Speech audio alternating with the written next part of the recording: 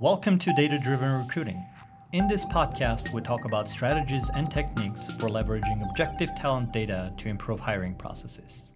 Welcome back to Data Driven Recruiting. Today, we will talk about the top 5 talent data sources, specifically for technical roles like software engineers.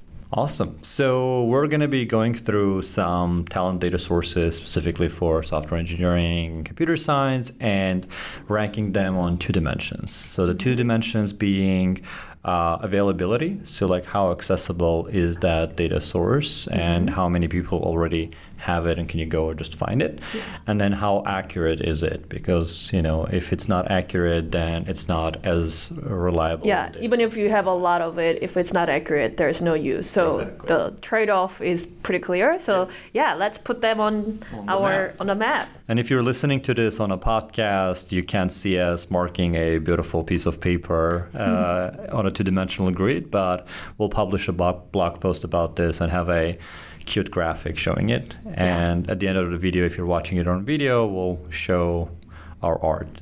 At the end of the video. All right. So let's start from, I guess, coursework and GPA, right? So that's one data point where more relevant if you're hiring students, right. But even if you're hiring somebody a few years out of school. What kind of courses they've completed and how well they did in that setting. Okay. Exactly. So I guess let's start from availability. Almost everybody who went to school has something like that, right? And I guess coursework can also include, if you take a MOOC class, right? So online classes, or do you want... Yeah, a lot of them now offer different courses and also confirm that you've completed all the exercises too. Yeah. That's available on your LinkedIn if you did that, but it's not very rare. In fact, there was a study recently that said most of the people who actually finish a course on an online program have master's degrees. So a lot of people start, but not too many of them actually end up finishing it. Yeah. So I'd say it's available, but not so much. And then when it goes to accuracy-wise, I'd say it could be misleading, mainly because it really depends on the school, right? There are some schools where a class in algorithms is so hardcore that it's impossible. Going through that, even getting a C on it means a lot. Yeah. And I've seen schools where it's just easy peasy, you can just cruise through it. Right. And so, GPA, depending on how hard the school is trying to manage their GPA distribution, that could be misleading. But so maybe if you know the context of which institution this come from, maybe it can be useful. But if you are looking at and trying to compare this information across different candidate pool, probably not so useful. Okay, so I would say medium accuracy, medium availability. So put it somewhere here, call it coursework, GPA.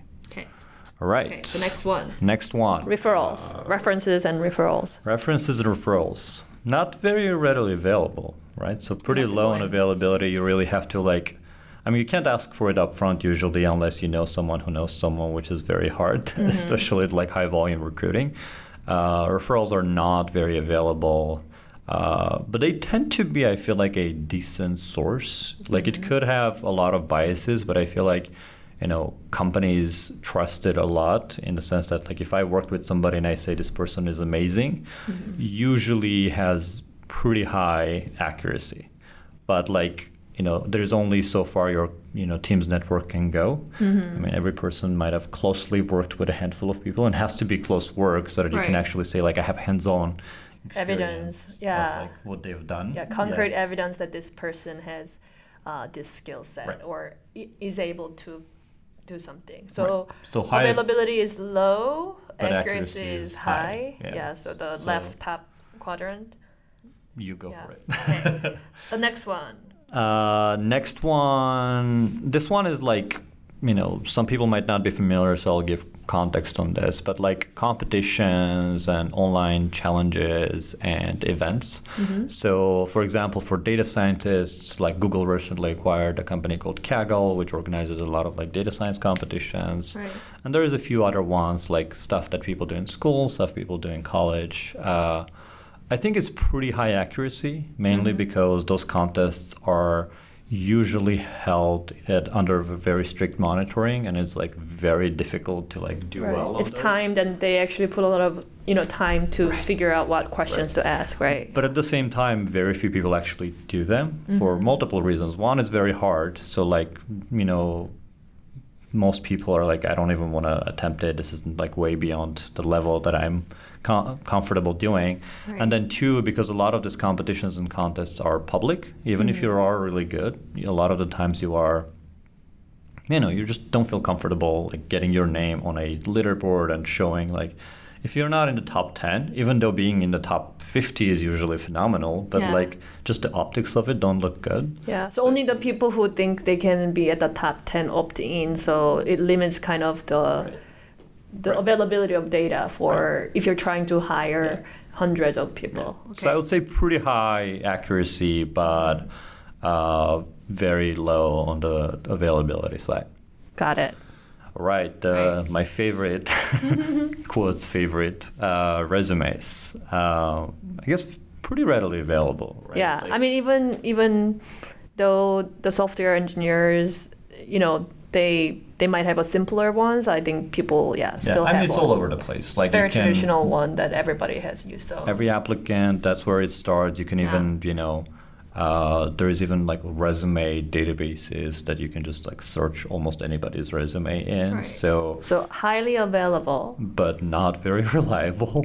Okay. I could talk about this for like an hour with the whole Go Beyond Resumes movement stuff. But resumes are just, it can be packaged in so many different ways, and you can put it pretty much anything you want there, and it could mean a million different things. Right. Sure, if you have like very high pedigree on it, that could give some sort of a signal, but even that signal is not reliable. Right. But most people have some unknown school, unknown companies on that resume, and making any sort of a talent or skill judgment based on that is not a good idea. So even the pedigree, we've seen many researchers saying that it's not correlated with their performance or skills necessarily. Right. And then there is the layer of, the resume is also writing skills and how you market yourself. Yep. And people who are not good at it doesn't necessarily mean they don't have skills. So low on accuracy, high on availability. Very high on availability, but also very low on the accuracy side. Got it. Next one. All right. LinkedIn.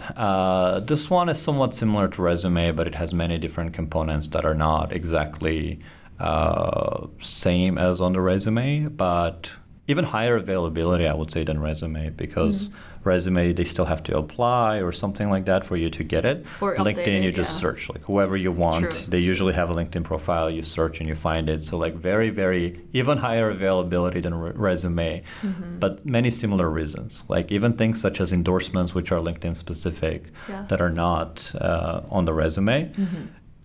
I have not met any person who says like, I trust endorsements, because like, I get endorsed for things that I have no idea about. My grandma endorsing me for my C++ skills has nothing to do with me knowing any C++. But there is a little bit better part that, some people lie on resumes. Sure. But LinkedIn, because it's public, I think people are a little more honest. There's a little governance layer of it. Yeah. So more accurate than a resume, and also, I guess, more available. Yeah, more available. So like, here? Yeah. Somewhere there. Okay. Awesome. Well, let's get into a lot more specialized areas with software developers. Like, I think Stack Overflow is a good example. So Stack Overflow, I think it's one of those sort of middle grounds where, if anybody doesn't know, it's a question and answer website it's one of them. Well, probably the most popular question and answer website for software engineers. Technical problems and questions, Yeah. Well, the biggest problem is that most people just consume the information. They don't do anything on Stack Overflow, right? Just like with sites like Yelp or like, the ones where you mostly go, the high traffic, but you just go read and get out. Like you very rarely do anything. And for it to have like a high accuracy or even availability data, you need to do something. Like you need to answering questions or engaging with the community so that it actually can produce some sort of a high fidelity data point.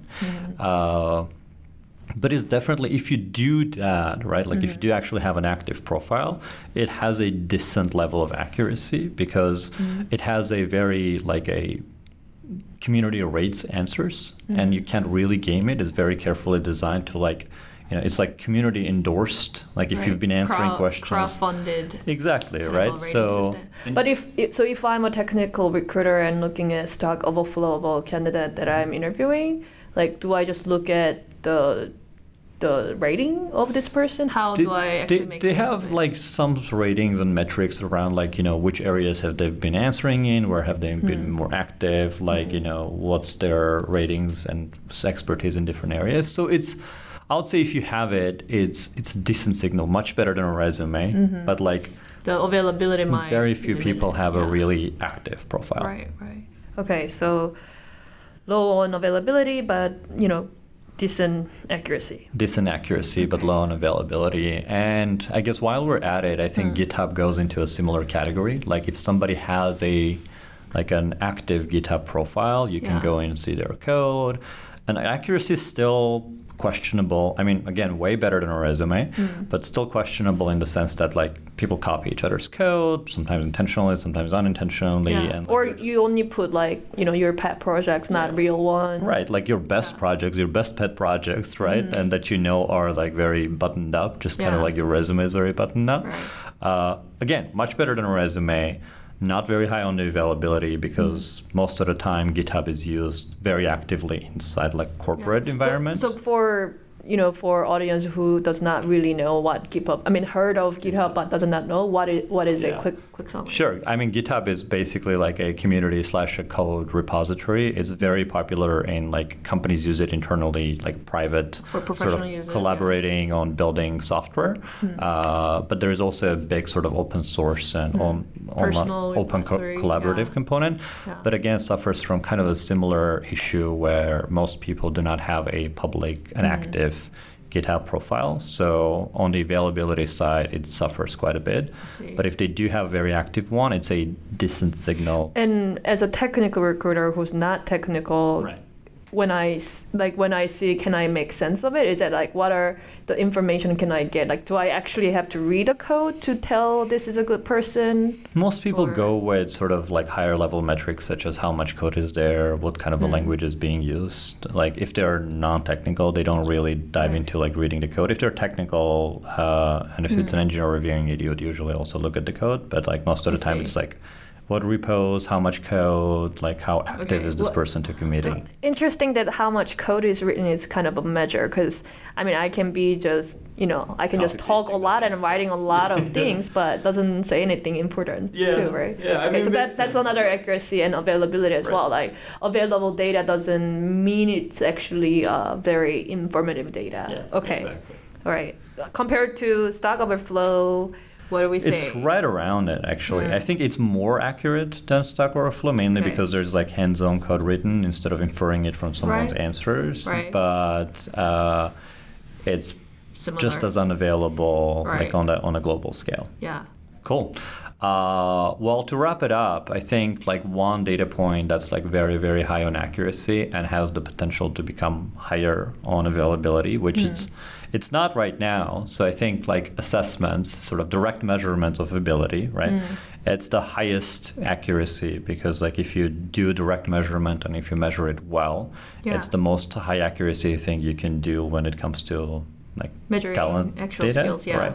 Unfortunately, today, most of the time you have to like specifically request, just like with like references, you have to like request it from the person to complete it because they don't come through the door, they don't publicize any sort of direct measurements that have been made. But that's changing, and one of the changes with CodeSignal, with our CodeSignal certifications, at least when it comes to new grads, a lot of new grads already have CodeSignal certifications, and it's accessible. Like you can literally ask them with their resume, but it's still the early days. I think over the next couple of years, you would see more and more direct measurements and assessments becoming highly available, and they're already highly accurate.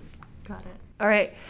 So please wrap us up with the bottom line. The bottom line is that when you're thinking about data sources, talent data sources, you have to think about availability versus accuracy. Mm-hmm. I think a lot of people just default to, what's more readily available. Let's just stick to that. Mm-hmm. But accuracy is sometimes even more important, probably more important than availability. Yeah. So you have to consider both and keep in mind what compromises you're making. Yeah.